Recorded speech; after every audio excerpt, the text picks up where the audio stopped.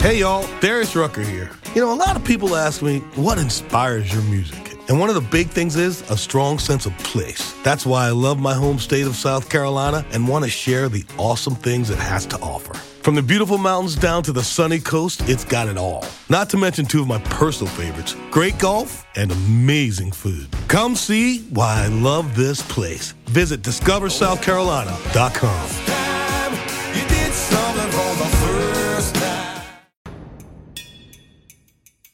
It's the Britflicks.com podcast.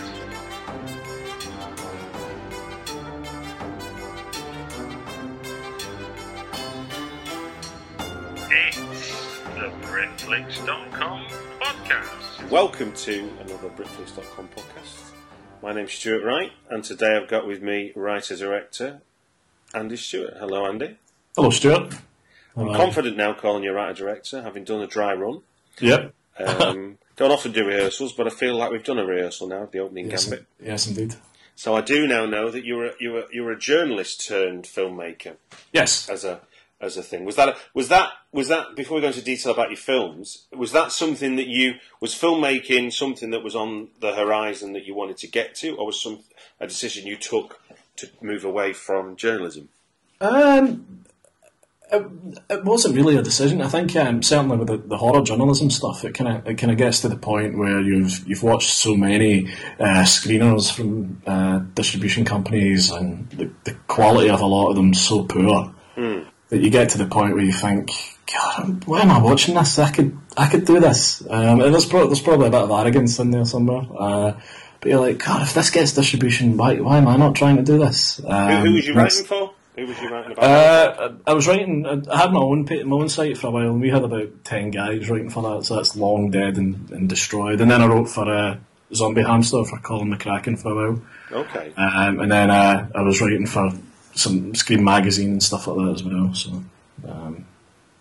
So in that sense, without dwelling on the negative side of what you were saying there about horror films, because I concur, there is a glut of absolute rubbish out there.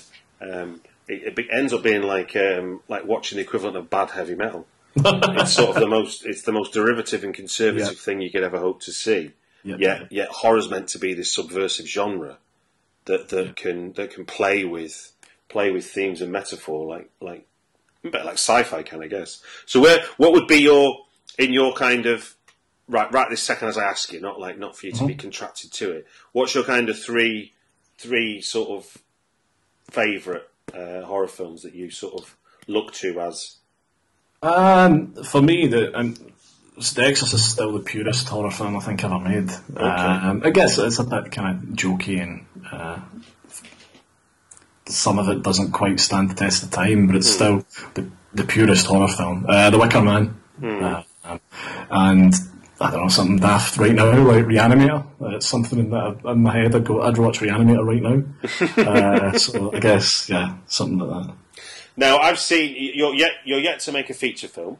Yeah. Right. Yes, that's true. And you've made a number of shorts, of which I've seen 3. So I'm going to be judging you on the 3 I've seen. Okay. But I think as a trio, they display a certain common ground. So I think that's fair to say. And it's interesting the reason for asking that question wasn't to sort of just get your best of. It was like just to see how direct the things I was thinking of when I watched your films. How direct that the obvious comparison for me would be. So I saw I think in the order of what they were made, I saw Dysmorphia, Split, and I saw Ink.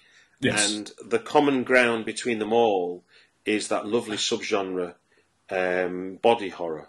Yeah. Would be the easiest way to describe them, yeah? Yes. So that's what all I mean by that is I was wondering which Cronenberg film you were going to name, as he would argue to be the sort of the most successful, I suppose. He's hit the most mainstream with body horror. Yeah. The Fly would normally have been up there somewhere, but I just had that in the back of my mind tonight that I wanted to watch Reanimator, so that's where on that kind of without thinking about it thing that you requested, that's kind of where Reanimator. No. I was really just to see, but looking at the last few years at Fright Fest, which is kind of my best reference point for horror, body horror sort of it's never far away. I mean, we've had like Contracted. Last year there was Bite, which was an amazing one, and I spoke to the filmmakers behind that one. There's one that it's not too dissimilar from your. It isn't dysmorphia, but it's a word like that describes. Thanatomorphous. Yeah. It's kind of there's split has been kind of compared to that quite a lot. Yes, that would probably more so. Yeah. I was just thinking of it being the title being the medical condition sort of thing. The Canadian film, French Canadian. Yeah. I found that too hard to watch. If I'm honest with you, It's a tough watch, and it's a long old slog. Yeah. Which I think given because yours are short films, and I think with that intensity of focusing on a single character is I think 20 minutes is about as much as you want really when you're watching somebody physically and mentally fall to pieces. Yeah, I wanted it to go much further, but we couldn't. In the end, we couldn't afford it. Given it was my second shot. So thinking about that, and where's that coming from? Given there's I mean, you've not for anyone that's not seen them, if you were to watch them, they clearly are all to do with the body, in one way, shape, or another. Where's that coming from as an inspiration? What is it you're seeing that horror can do that you're able to explore through this? I mean, part of it is my love for body horror. I do have a David Cronenberg tattoo, a portrait of David Cronenberg on me. But another part of it is my own kind of, I guess, my own issues with myself and my own kind of hypochondria. And I think body horror kind of is a way to kind of or certainly lets me face the things that creep me out and freak me out. And I know that's certainly where Split and Ink came from. They were the most kind of relatable ones for me. Dysmorphia came more from a couple of conditions that I was obsessed with. I just couldn't quite wrap my head around the people's thought processes. So now I understand it a lot more, having now made the film. Yeah, I mean, for the audience, I mean, it's weird. What would you describe? What is dysmorphia as a medical condition? I mean, it's actually a kind of mash-up of two medical conditions. One of them being body dysmorphic disorder, which is where people perceive their body to be different than the outside world would perceive it necessarily. So a lot of people become fixated upon it. I mean, I think everyone's got it to a certain extent, whether people think they're too fat, too thin, their man boobs are too big, their nose is too big. So I mean, I think everyone's got it to an extent. No one's entirely 100% happy with their appearance.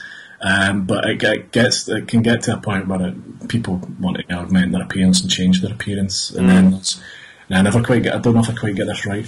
Body integrity identity disorder. Okay. Or body identity integrity disorder. I can't remember which. But basically that's where you disassociate with a part of your body. You feel it's alien, it's not part of you. A lot of people then want this body part removed, and some people go to unbelievable lengths to remove body parts. It's quite disturbing, actually, what the lengths people will go to remove. Yeah, no, I remember first coming across it, not in the great bastion of medical journals, but Bizarre magazine. Oh yeah, I thought you were going to say Jerry Springer. I've had a lot of people send me links to Jerry Springer. Oh right, no. I suppose Bizarre's one up from Jerry Springer at the very least. But no, I remember reading stories about people that would chain themselves to railings so a train could sever their leg. Yeah. And I was just, there's the one thing to not see the limb as being part of you. There's another to take that kind of dramatic action to have it removed. Absolutely. And I think obviously you don't go to that hyper example, but you do give us a kind of case study through your short film of someone going through that, and it's a fairly intense thing. Yeah. It's intense enough that I think we had something like 10 people faint or throw up across our festival run. Well, I'm not afraid to admit, I'm not afraid or ashamed to admit I turned away. Yeah. I've reached a certain vintage now where I don't have to prove I'm a man. no, definitely. And the first few times that happened, I was really concerned, and, especially when you're there and it happens. Yeah.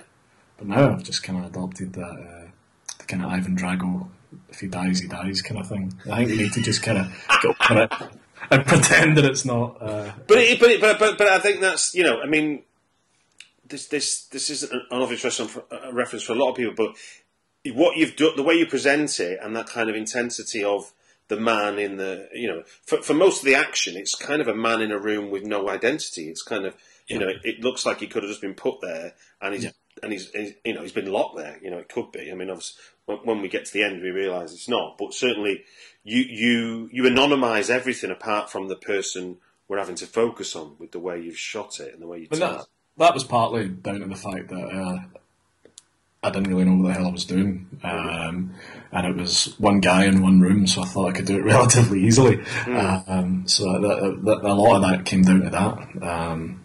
To strip him away of anything kind of identifiable was more down to trying to make the room we were shooting in as.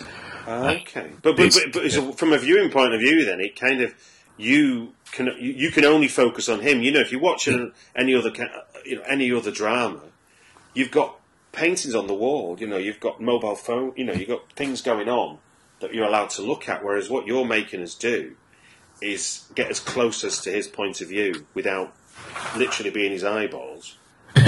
Going sometimes you are his eyeballs. Obviously, sometimes you do literally give us that point of view, but you move quite cleverly between that, and like I say, you bring an intensity to what is, you know, once it's inevitable what he's about to do. It doesn't make it any less shocking, which I was surprised at.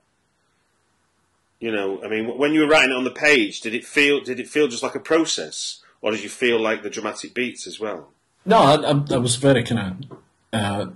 I tried to be as careful as possible about. And pretty much exactly what you see on the screen is exactly as it's written in the script. Oh wow! Okay. I think it's probably I'd say about 97% what's written on the script made it onto the screen. So. Yeah, I mean, writing it was the exact process I had. I think in the script it refers to it as a kind of nondescript room. Just because I didn't want to be partnering as well. I didn't have the budget to be out, spend a lot of money on set dressing and stuff. So it was keep it as basic and as dirty, clinical kind of. Keep it as clinical, but at the same time, you would worry about the hygiene as possible. That's kind of where all that came from. And it's strong, isn't it? Because if I remember rightly, it starts off with just the shot of the arm, doesn't it? It's like the arm on the plastic table, or the hand on the plastic table, or plastic covered table. So we're immediately, without knowing too much and giving the title, we're kind of aware of where we're going here. Yeah. But it is a really unsettling process what you do. I mean, if it was worth me doing a podcast, I'd applaud. It'd be just me clapping, which would be silly. So imagine there was a lot of applause.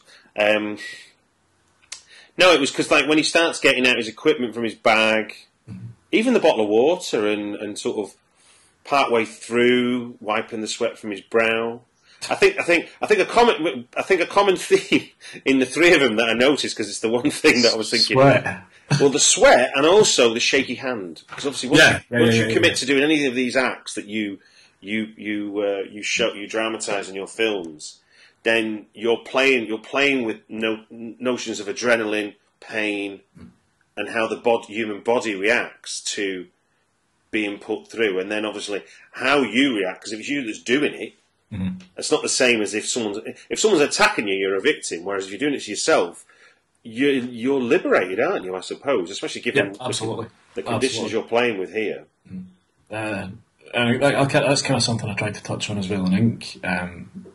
Later, by not actually showing him doing anything bad to anyone. You know he has done, but I think to explicitly show that, you lose the kind of empathy for him to an extent. You know he's done something terrible, but I think at the same time it's you soften it all and you try to make the person as human as possible, and it's easier then to empathise with his pain than if you see him doing a whole bunch of horrific things to other people. No. I was going to say, well, just for the benefit, because obviously the titles are not as obvious as the first one we're talking about. Do you want to give a brief synopsis of the other two films that certainly I've seen? Split. Flavour. Split is the story of a guy who is not long out of a relationship, and he's trying to deal with the part that he's played in the relationship coming to an end, and he's so kind of depressed and fed up and becomes so isolated and alone in his flat that his body starts to break down around him. And Ink is about a guy who is obsessed with tattooing, can't afford to do it the normal way, and adopts more nefarious processes in his attempts to get tattoos. Nefarious, some might say extreme. I mean, it's pretty clear, but I'd say it's nefarious. He's not asking for these people. I don't think. No, that's true. That is true. If we move on to Split then, because it's again in that one you've kind of and this might seem like a mad comparison. There's a condition called fibromyalgia, which I don't know if you're aware of it, which is the physical manifestation of pain as a result of you being stressed or anxious. Mm-hmm. They don't know specifically whether it does or does. If you speak to one doctor, they'll say it does, and another doctor says it's a myth. But I feel like what you did with Split was, it's like the manifestation of his guilt literally eats him up. Correct. That's exactly what it is. It's an allegory for guilt. And it's something that, I've been in relationships that ended in a similar way and had to deal with my own culpability and come to terms with my behaviour. And I think it is, it's about guilt. Does he actually get eaten? Does he rot away in real life? That's for the audience to determine. Or is it simply an allegory for guilt? Are you saying there that if I literally was in the room, I'd be behind the curtain, you didn't know I was there, I'd be actually looking at a pretty healthy man, and what I'm seeing is a... I don't know, Stewart. That's entirely for you. In my head, it happens because it's more realistic that way. But I think we shot a whole bunch of things that didn't.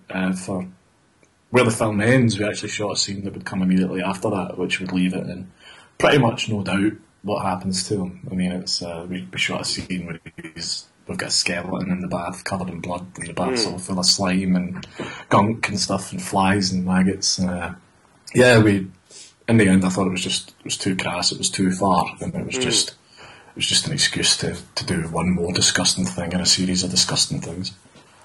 Yeah, because I mean, it wasn't until you said that I started to think maybe more on the metaphor. Because when I watched it, I took it as being literal, and it's that lovely conceit of well, he's, in horror you have to commit some sort of sin for bad things to happen to you, and clearly we get the reveal on his sin, which is he was a bad lad, and not that you deserve to have your body start to become diseased and rot on you, but at least there was a cause and effect in terms of what the action was in the thing. Mm-hmm. Where was, I mean, you say that you're drawing on some personal experiences and everything, but what's the inspiration to sort of push it to the extreme? Because there's one thing to have a bit of an open sore. There's another thing to do what you were doing. Do you know what I mean? I mean, for me, I'm a big believer in if you're going to show someone in pain, it needs to look like it hurts. For me, whether again the metaphor is explicit or whether it's more direct, this guy is rotten as a result of his actions. He is eaten alive by guilt. For me, it was after doing Dysmorphia and the reaction it had with people, the kind of very visceral reaction it had at festivals. Yeah. I knew I didn't want... Originally I was going to do Ink first, because I had written Ink at roughly the same time as I wrote Dysmorphia, although it was much more slapstick in the writing. Really? It was a much more kind of comedy of errors, and some of that still exists in the film to an extent, but you just have to look a lot harder to find it. But after doing Dysmorphia and the tone of Dysmorphia, I decided I really wanted to do this, and kind of came around. I had a discussion with someone one night watching The Fly, and I said, I think I could do something similar for a couple of grand. And I was told, you absolutely can't, you absolutely can't. And I'm talking in terms of the special effects side of things. Is that your producer talking at that point? No, it was just a mate. Okay. Just one of my mates said, no, you absolutely can't, that's ridiculous. I said, we'll see. So yeah, a lot of it came from more wanting to wind up a mate than anything else.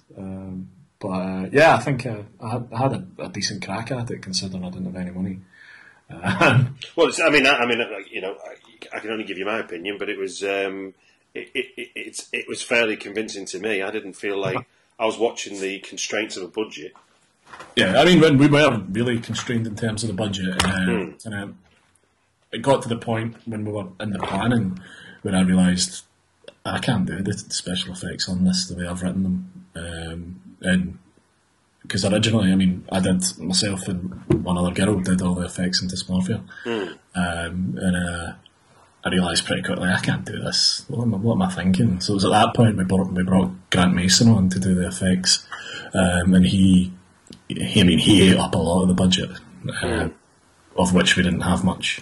So he did us a real solid then. From a screenwriting point of view, then, what does that look like when you say what the effects you put on the page? Yeah. What are you actually saying that makes you see, oh Christ, that's expensive?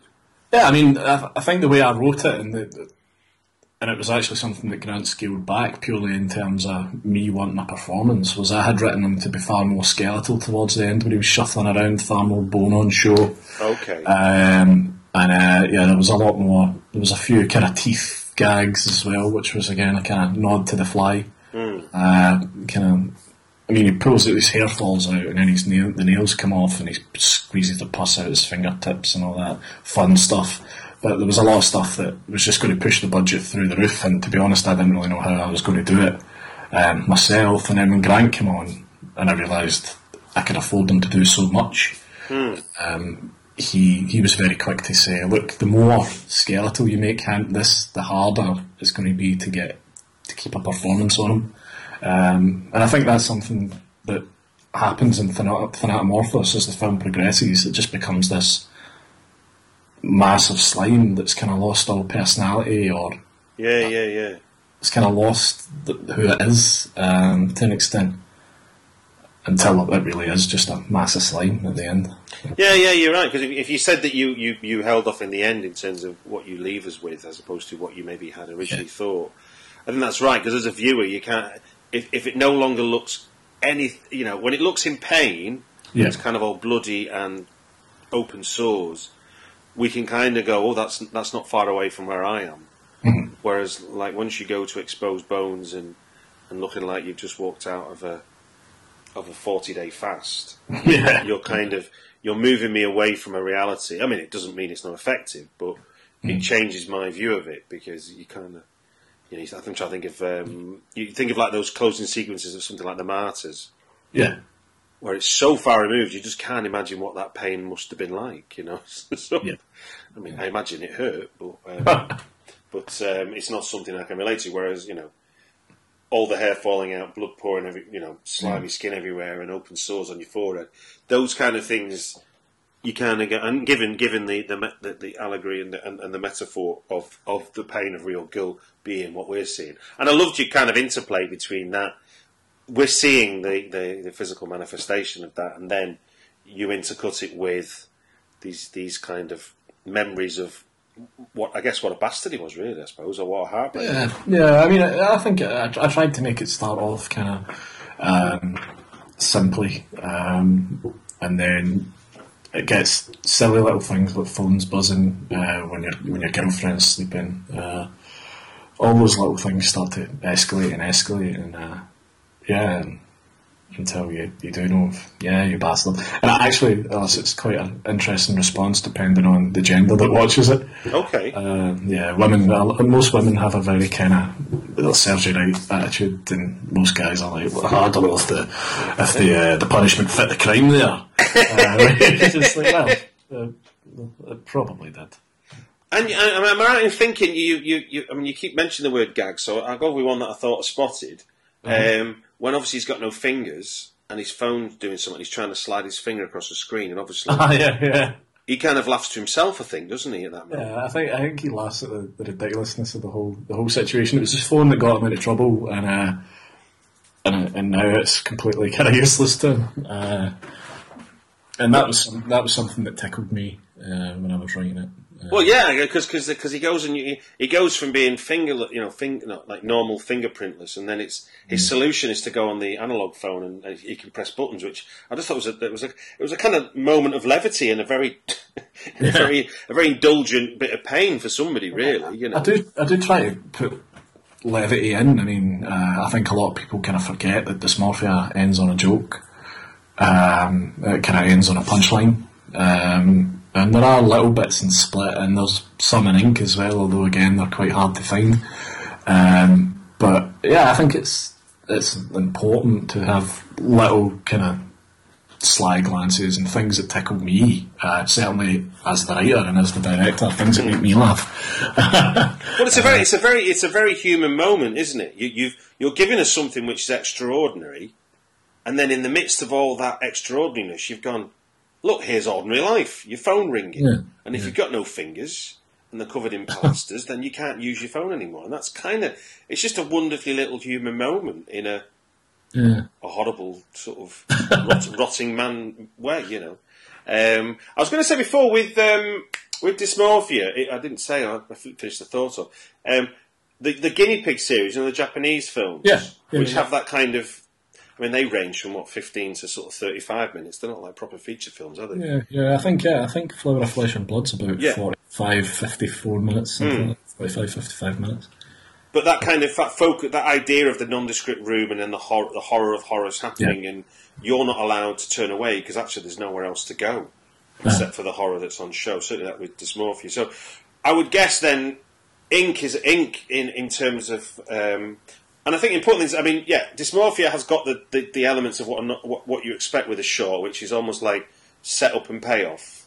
You know, I'm not saying there's not a beginning, middle, and end, but it's not. You wouldn't call it like a mini feature film. Whereas I could easily say that Split is like a mini feature film. It feels like you've got within the short space of time, I have a first, second, and third act, and with your non-linear storytelling, you give me enough explanation to understand literally what's going on, even if I don't understand how people. Even if I can, once I go with the conceit that can happen, if you're unfaithful, then you give me the reasons as to why. But then with Ink, you've definitely made what I would say is like a mini feature film. You know, there's definitely a beginning to this film. There's a point where we kind of know what the fuck's going on, and then we get the end. It's kind of, and I think that's really clever, And you can see certainly with Ink that there's a lot more involved. Was that you were saying before that you'd already written Ink before Split? Was that what you were saying? Yeah. I can't. When I made the decision to try and make a film, I went off and wrote. I don't know. I think I wrote about 4 or 5 scripts, kind of in one big kind of writing session. I think I had this kind of romantic notion in my head that having never made a film before, I could just somehow magically go off and make a body horror anthology film, and I pretty quickly realised that was a stupid idea and should just do what most people do and make short films to try and hone myself as a filmmaker. So that's kind of the decision to do Dysmorphia came from, because it was one guy in a room. I knew I could do the effects relatively simply for no money, really. And then when I decided to come back to Ink after having done Dysmorphia and Split, and the tone of both of them, I was like, I'm not in a place where I want to do anything where I feel comfortable doing anything where that level of kind of brevity in it.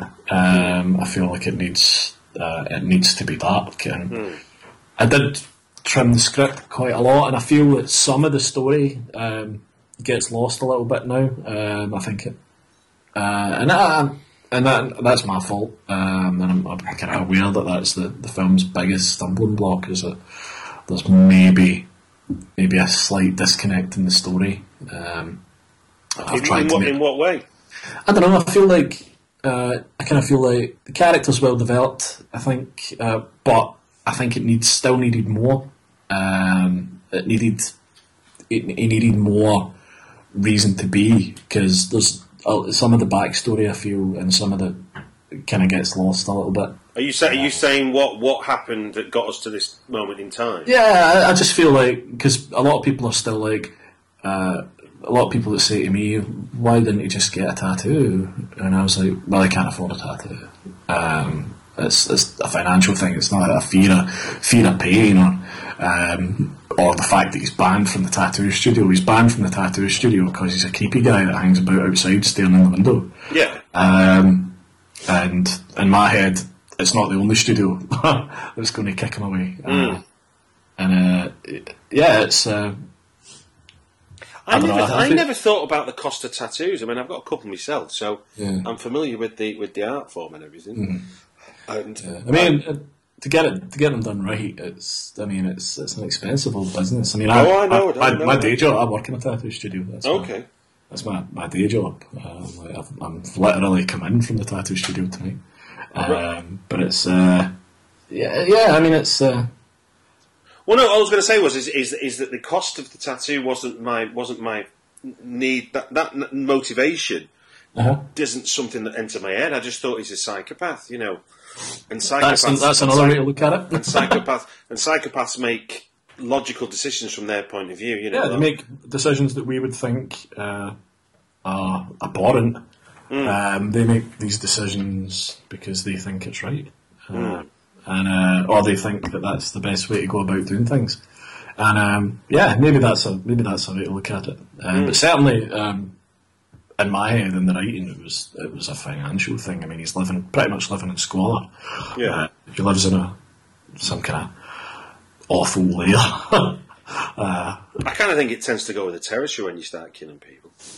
Yeah, and again, I was never specific that he was killing people. I guess you could probably peel skin off someone for them to survive it. I guess. I mean, like you were saying earlier in the conversation, is you concentrate on him.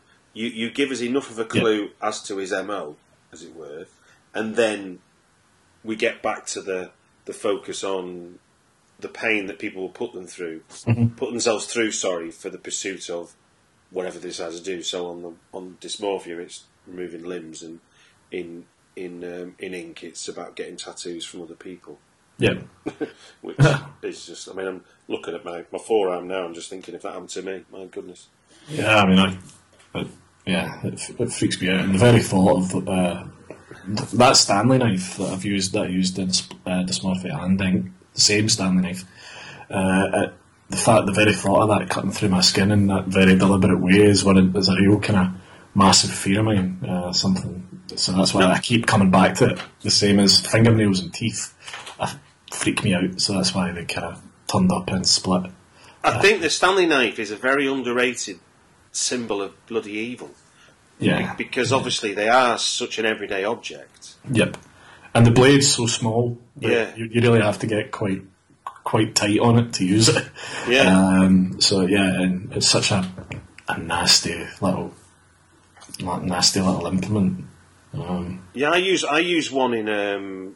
I didn't use it to the graphic effect you did, but I had a vicar character coming out of a lake, and when he gets to the bank, he puts down a Stanley knife that's in his hand. We explain why at the end, but it doesn't make any sense, obviously, that he comes out the water with a Stanley knife. Yeah. But it's such a striking object. It's such a I think they're. And being British, I think, is they do have a. The fact we call them Stanley knives for starters, not box cutters, is also, you know, they've got an identity, haven't they? Yeah, they've got that brand name thing on the go, like a Flymo. Yeah. And obviously, you know, in England and Scotland, you know, football violence wasn't an unknown thing. Obviously, come from Glasgow, we've got a real huge knife crime kind of thing going on. We always have had. Yeah. It's one of those things that I think most guys in Glasgow will have pulled on them at some point in their life. I know I have. They're nasty little things. They're great for what they're intended for, but yeah. And so ends the DIY review of yes, podcast. yes, did. They're good for what they do. So when you've embarked on this career from this offshoot of a career away from sort of writing articles about horror and presumably interviewing filmmakers and stuff to making movies. Now, when you made Dysmorphia and subsequent films, what if that was your first one? Then what did you feel like was your big lesson learned? Budget constraints aside, but as a filmmaker, what you were trying to capture, the things you're trying to emote through what you're putting on screen, what was it you learned about the process? Listen to other people was the first thing I learned, and I do think that a cinematographer's opinion is worth listening to. I think that's invaluable. You can't be so precious about your work that you're unwilling or unbending in terms of in terms of your cinematographer's advice, or in terms of anyone in the crew's advice. Really, I think you need to be open to listening to what other people suggest. It's only a suggestion; you don't need to take it, but a lot of times it's worth listening to, and quite frequently worth giving a shot. If it doesn't work, it doesn't work, but you give it a shot. So that was the big thing that I learned from that. I mean, and that was a real massive learning curve for me, because I didn't really know, like I say, I didn't really know what I was doing. I'd never made anything before. With your journalism, had you visited many sets? Yeah, I'd been to a lot of sets. I'd seen the process from big scale down to little indie things with kind of similar sized crews. Out of interest, then, I'd be fascinated to know how different did it feel then when the kind of shoes on the other foot? Massively. It's easy to be. I think it's easy to be on the outside looking in, and you don't really see you don't understand all the mechanics that went to the point of actually getting there. Yeah. I mean, when you're on the set, all the pre-production is done, and you're there for the actual process, if you like. You're there for the party. Yeah, and so you don't really give a second thought to all the nonsense that goes before that, all the disappointments, locations falling through, and actors pulling out, and just everything that goes through it to that point. It's you're there, you watch it, you don't really take in the process hugely. I know for me, I'd watch it, but I'd constantly be thinking, right, I've got to interview such and such in a minute, I'm going to interview this guy. You're still kind of on the clock at that point, and you try to see what's going on, but it is kind of hard to get too involved in what's going on in terms of as a writer on a film set. So there was actually very little of it I was able to take into my own films. So basically, you just knew what one looked like. Exactly, pretty much. I knew. You weren't going to mistake a butcher's for a film set, was you? No. Well, I mean, actually, most of the stuff in Dysmorphia was meat. It was real meat. So I had to visit the butchers prior to shooting the film. So now, the interesting thing compared to sort of a lot of the people I speak to who do sort of drama, and it's not a question I ever ask him because it's not necessarily a challenge, but given the amount of special effects you're playing with, the amount of shit you're producing that's going to be slimy, red, yellowy, black, not easily washed out with a handful of Persil. How do you deal with continuity and special effects? I tend to shoot gore chronologically. Okay. Shoot as much other stuff as humanly possible, and then when it actually comes to gore, I tend to try and shoot it as chronologically as possible, because then you're never really taking gore away, you're only adding more. Right.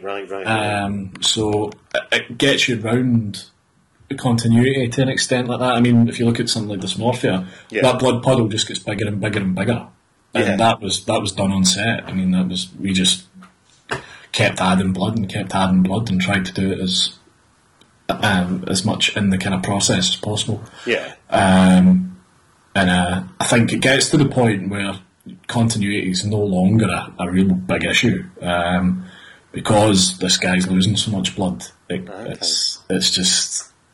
It's easier to just keep putting more down. Got you. With Split, it's just kind of we just keep shoot one thing and then we add more blood, and we just keep building it up in layers like that, because again, continuity is far more forgiving. We've only very occasionally have we ever had to reset anything. Because the reason I ask is I did chuckle when I was watching Split, not often, but I did. When he walks in, he's wearing like either light grey or white tracksuit bottoms or something at one point. Yeah, he's got like white pyjama bottoms. Yeah, I'm like, the fuck was going on there, man? That was for me kind of. Was that? I mean, that was a stylistic choice, obviously. So yeah, I mean, it actually came from. I remember ages ago. I went to this party years ago. I'm talking like 20 years ago. Okay. Went to maybe not quite that long ago. About 15 years ago. Went to a party. And what hold you to it? Go on. Yeah, there was the guy that was hosting the party. After a while, he was a bit of a tool. Right. And he kind of disappeared at one point. He came back through with this kind of white silk robe on, and these white silk trousers. And to me, that kind of became in my head kind of synonymous with being a bit of a douchebag. When you realise, as you start to realise that Austin's character is a total douchebag, in the Split, I thought, I'm going to put this guy in a white robe and white pyjama bottoms. Because to me, in my head, that was always the kind of archetypal douchebag costume for that I encountered when I was younger. So that's kind of where that came from. I like that. But again, we had 4 or 5 different costumes for him, and oh really? We kept upsizing the costume as the process went on, so it looks like stuff's hanging off him a lot more. Right. So yeah, we kind of tried to, because obviously it's easier to add stuff on it, so you can't really take the weight off them, so you have to make the things around them look baggier, look looser. So yeah, we upsized this costume, I think, But it was a nice stylistic touch for you to like have him almost like walk in like it was a sort of Sunday morning advert for some washing powder, and then suddenly we remember that clearly this man is rotting away and the blood stains start to appear. Yeah. No, it was nice that. The other thing that struck me about your work, and this is a very universal thing, not particularly to do with you doing horror, and I think given the conversations we had about some of the maybe backstory or explanation not necessarily being completely meted out or not meted out to your satisfaction, is the fact that you resist a lot to fall back on dialogue. In fact, I'd argue you've got no real dialogue in any of them. No.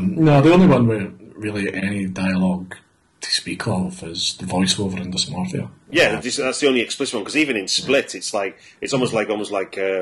That was all total. I mean, Split. The interactions with Austin and Sheen in Split was all totally improvised. Yeah, there was no dialogue written. I don't believe there was any dialogue. I can't remember if I wrote dialogue in the script, actually. I'm pretty sure I didn't. I'm pretty sure I just said, you guys, you need to get from A to B. Go for it. So what were the challenges there then for you as a storyteller when you're not relying on what people say to help?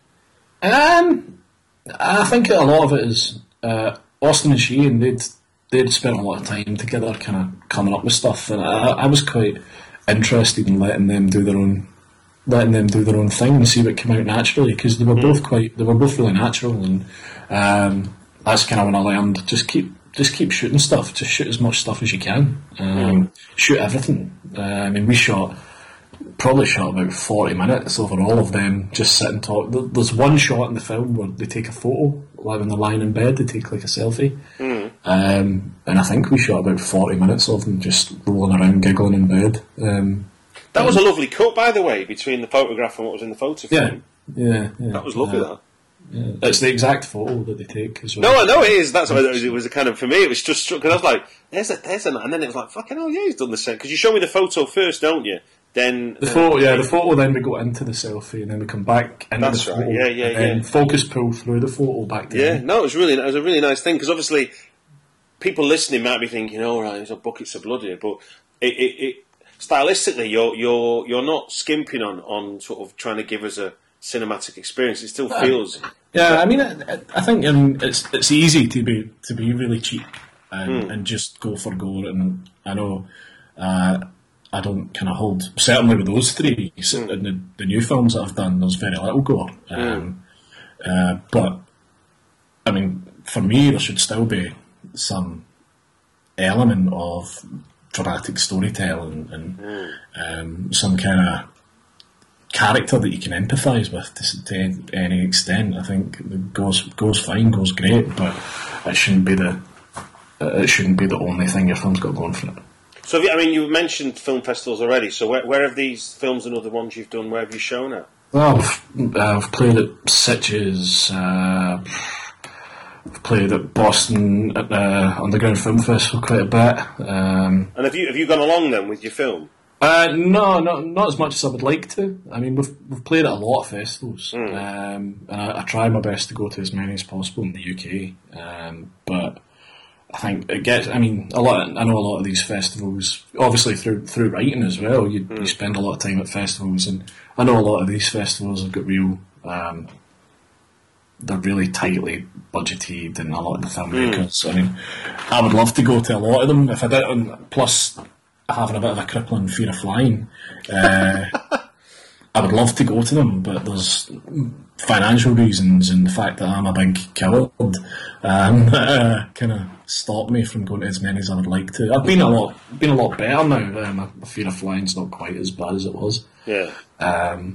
But yeah, certainly my goal going forward is to attend as many. But you have attended some, yeah. Yeah. So what would you say were the benefits for you as a filmmaker, attending as the filmmaker as opposed to going along as a journalist?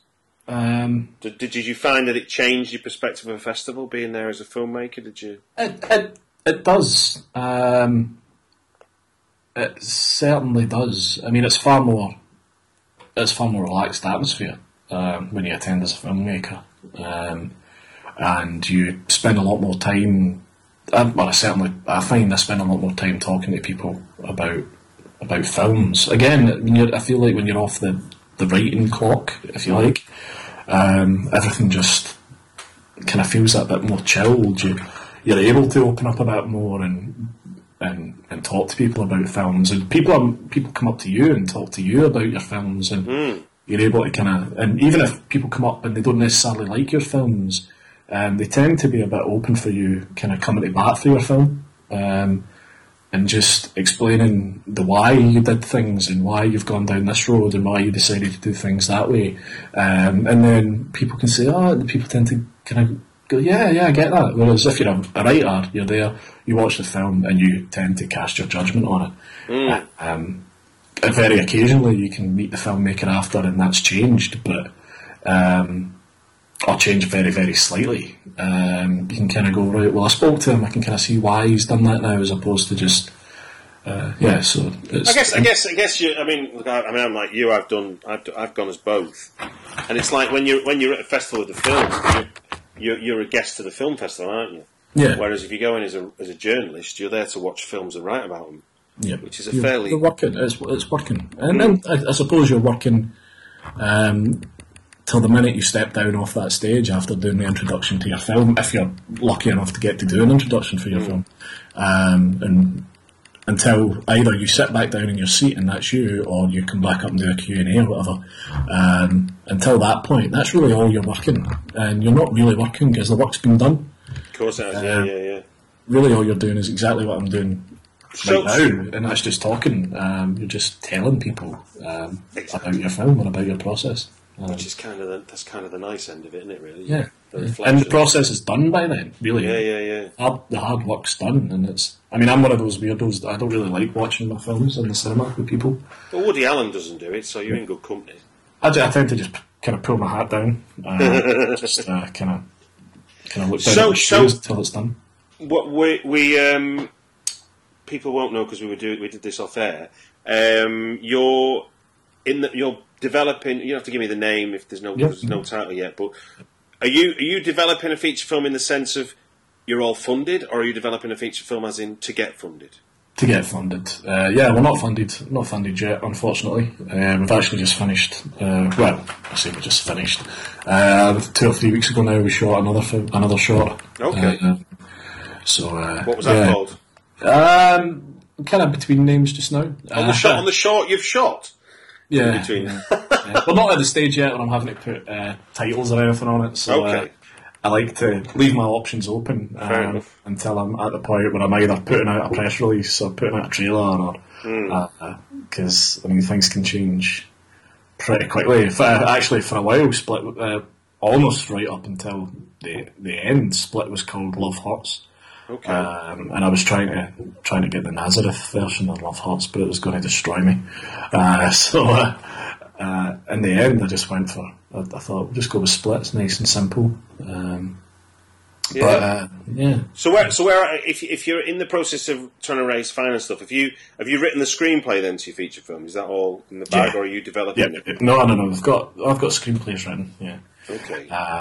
One of them actually was the screen that I was really quite keen to go ahead and do was the screenplay to Remnant, which was the short we did after Ink, which was actually written as a feature, and then I kind of broke it down, did it as a short, said, can I get this out, we can maybe do it as a kind of proof of concept thing, and then go back to the guys that did Bite. They've just announced their new film, and it's almost exactly the same. Oh, bugger. So I was just like, you bastards. It's one of those things, I suppose. It's that old you snooze, you lose kind of thing. How do you find that jump up from short film script to feature script? I don't really find there's much difference. I don't really. I mean, it's more work in the writing,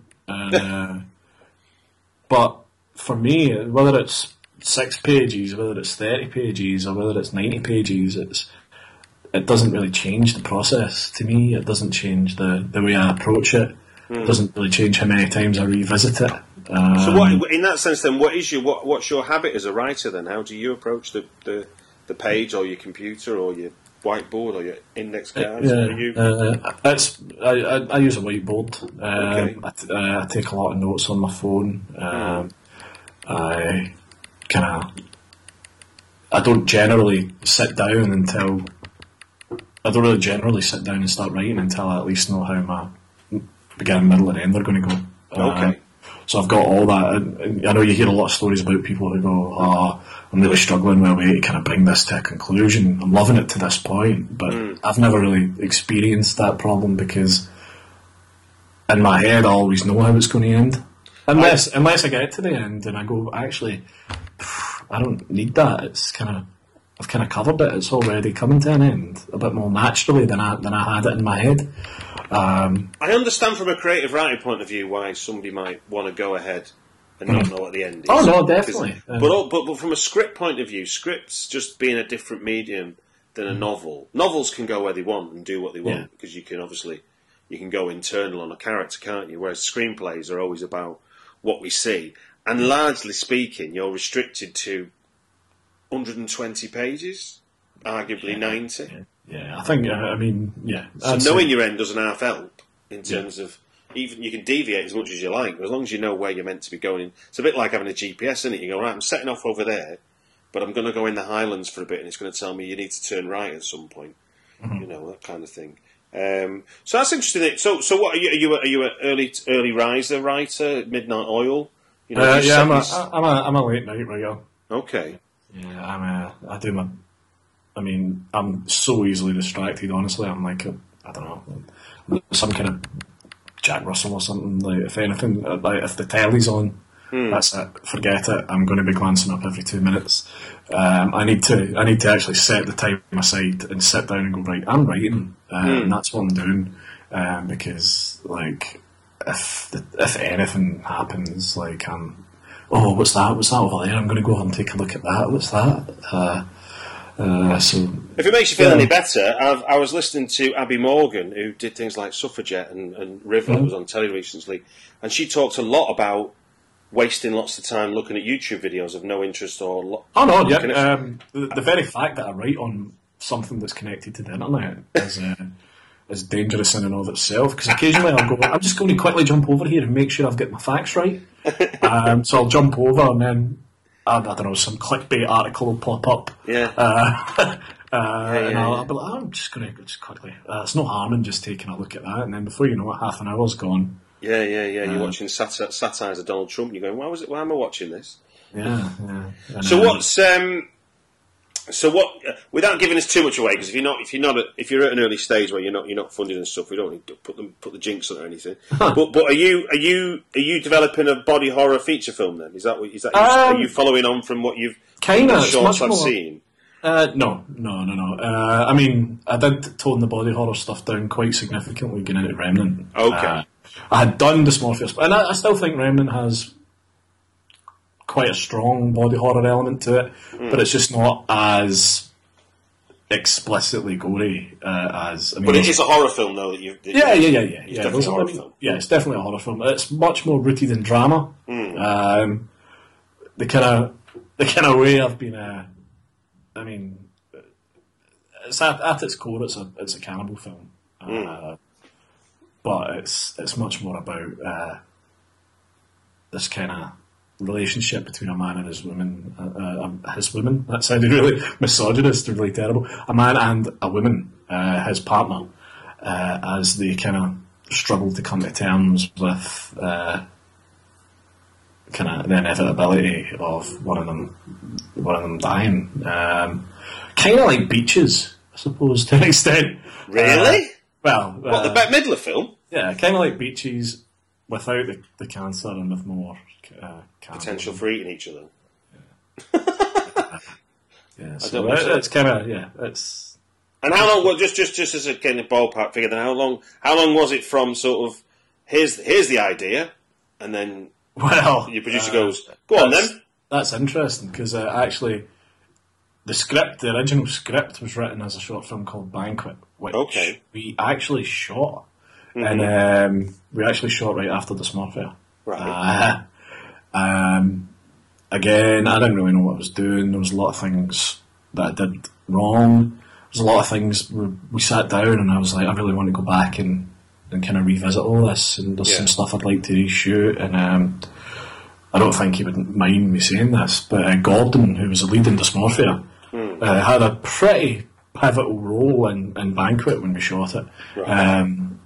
And then I was in the process of trying to crunch the numbers to get back into this big fancy house that we were shooting in, and trying to get all this stuff back together. And I was like, God, this is going to kill me to have to go back and get this house for another day. And then Gordon was like, listen, I need to tell you I've got cancer.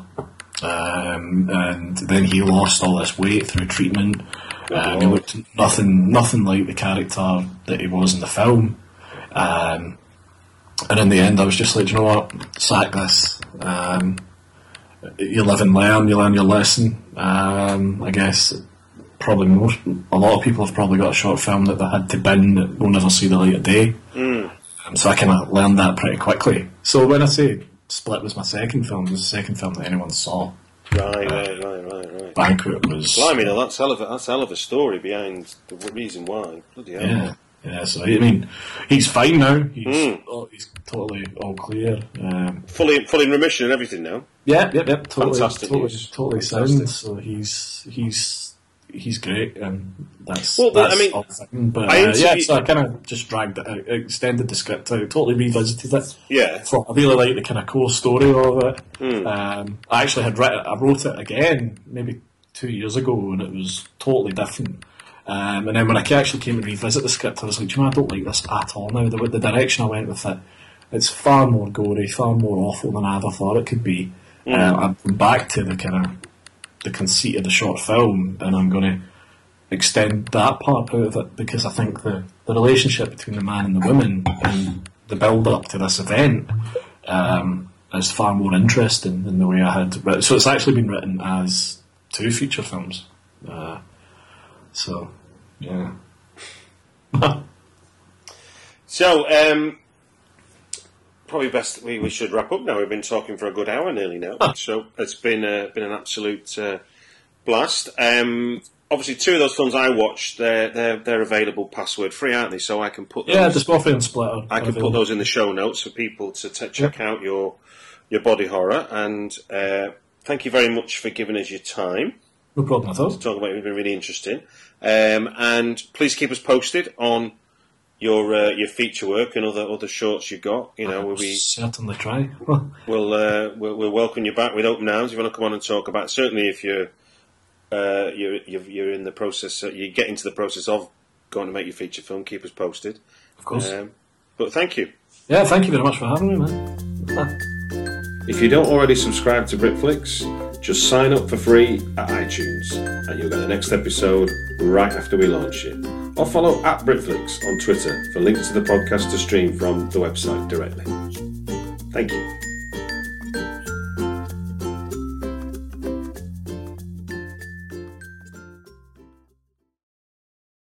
BetMGM has an unreal deal for sports fans in Virginia. Turn $5 into $150 instantly when you place your first wager at BetMGM. Simply download the BetMGM app and sign up using code Champion150. Then, place a $5 wager on any sport. You'll receive $150 in bonus bets, regardless of your wager's outcome. And if you think the fun stops there, the king of sportsbooks has plenty of surprises in store. Check out daily promotions, same-game parlays, live bets, and so much more. Download the app in Virginia today and get $150 in bonus bets instantly from your first wager. Only at BetMGM.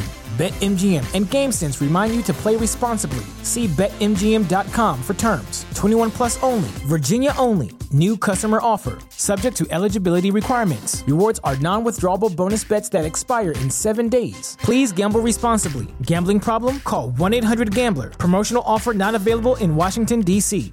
Say goodbye to your credit card rewards. Greedy corporate mega stores, led by Walmart and Target, are pushing for a law in Congress to take away your hard-earned cash back and travel points to line their pockets. The Durbin-Marshall credit card bill would enact harmful credit card routing mandates that would end credit card rewards as we know it. If you love your credit card rewards, tell your lawmakers, hands off my rewards. Tell them to oppose the Durbin-Marshall credit card bill.